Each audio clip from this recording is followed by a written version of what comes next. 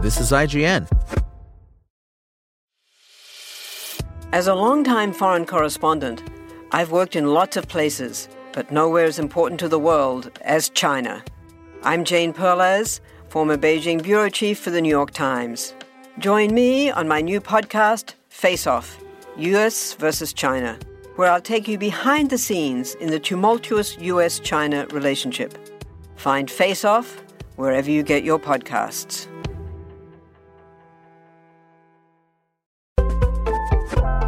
This is IGN.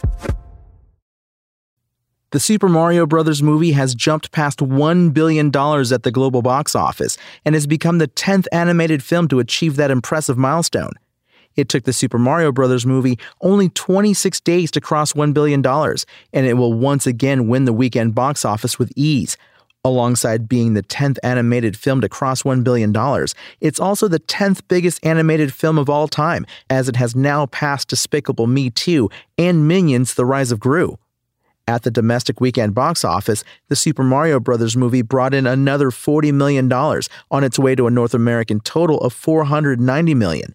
Internationally, the film brought in $68.31 million and sits at $532.5 million overseas. In addition to being the third Illumination film to earn $1 billion after Minions and Despicable Me 3, it is the seventh biggest Universal film of all time, as it has defeated Jurassic World Dominion and the original Despicable Me. As previously mentioned, the Super Mario Bros. Movie has once again won the domestic box office, and it looks to most likely be its last weekend on top, as Guardians of the Galaxy Volume 3 is ready to take it on in just a few days. However, that's next week, and this week, it can enjoy its victory over Evil Dead Rise's $12 million second-place performance, as reported by ComScore. Are You There, God? It's me, Margaret, placed third with $6.8 million. John Wick Chapter 4 took fourth place with $5 million, and Dungeons & Dragons Honor Among Thieves rounded out the top 5 with $4.1 million.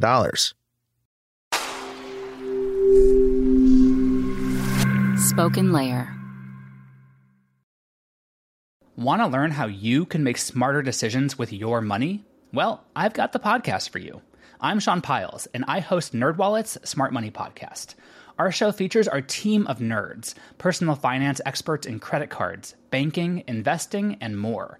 And they'll help you make the most of your money while cutting through the clutter and misinformation in today's world of personal finance. You'll get clarity on strategies to help you build your wealth, invest wisely, shop for financial products, and plan for major life events. Listen to NerdWallet's Smart Money Podcast wherever you get your podcasts.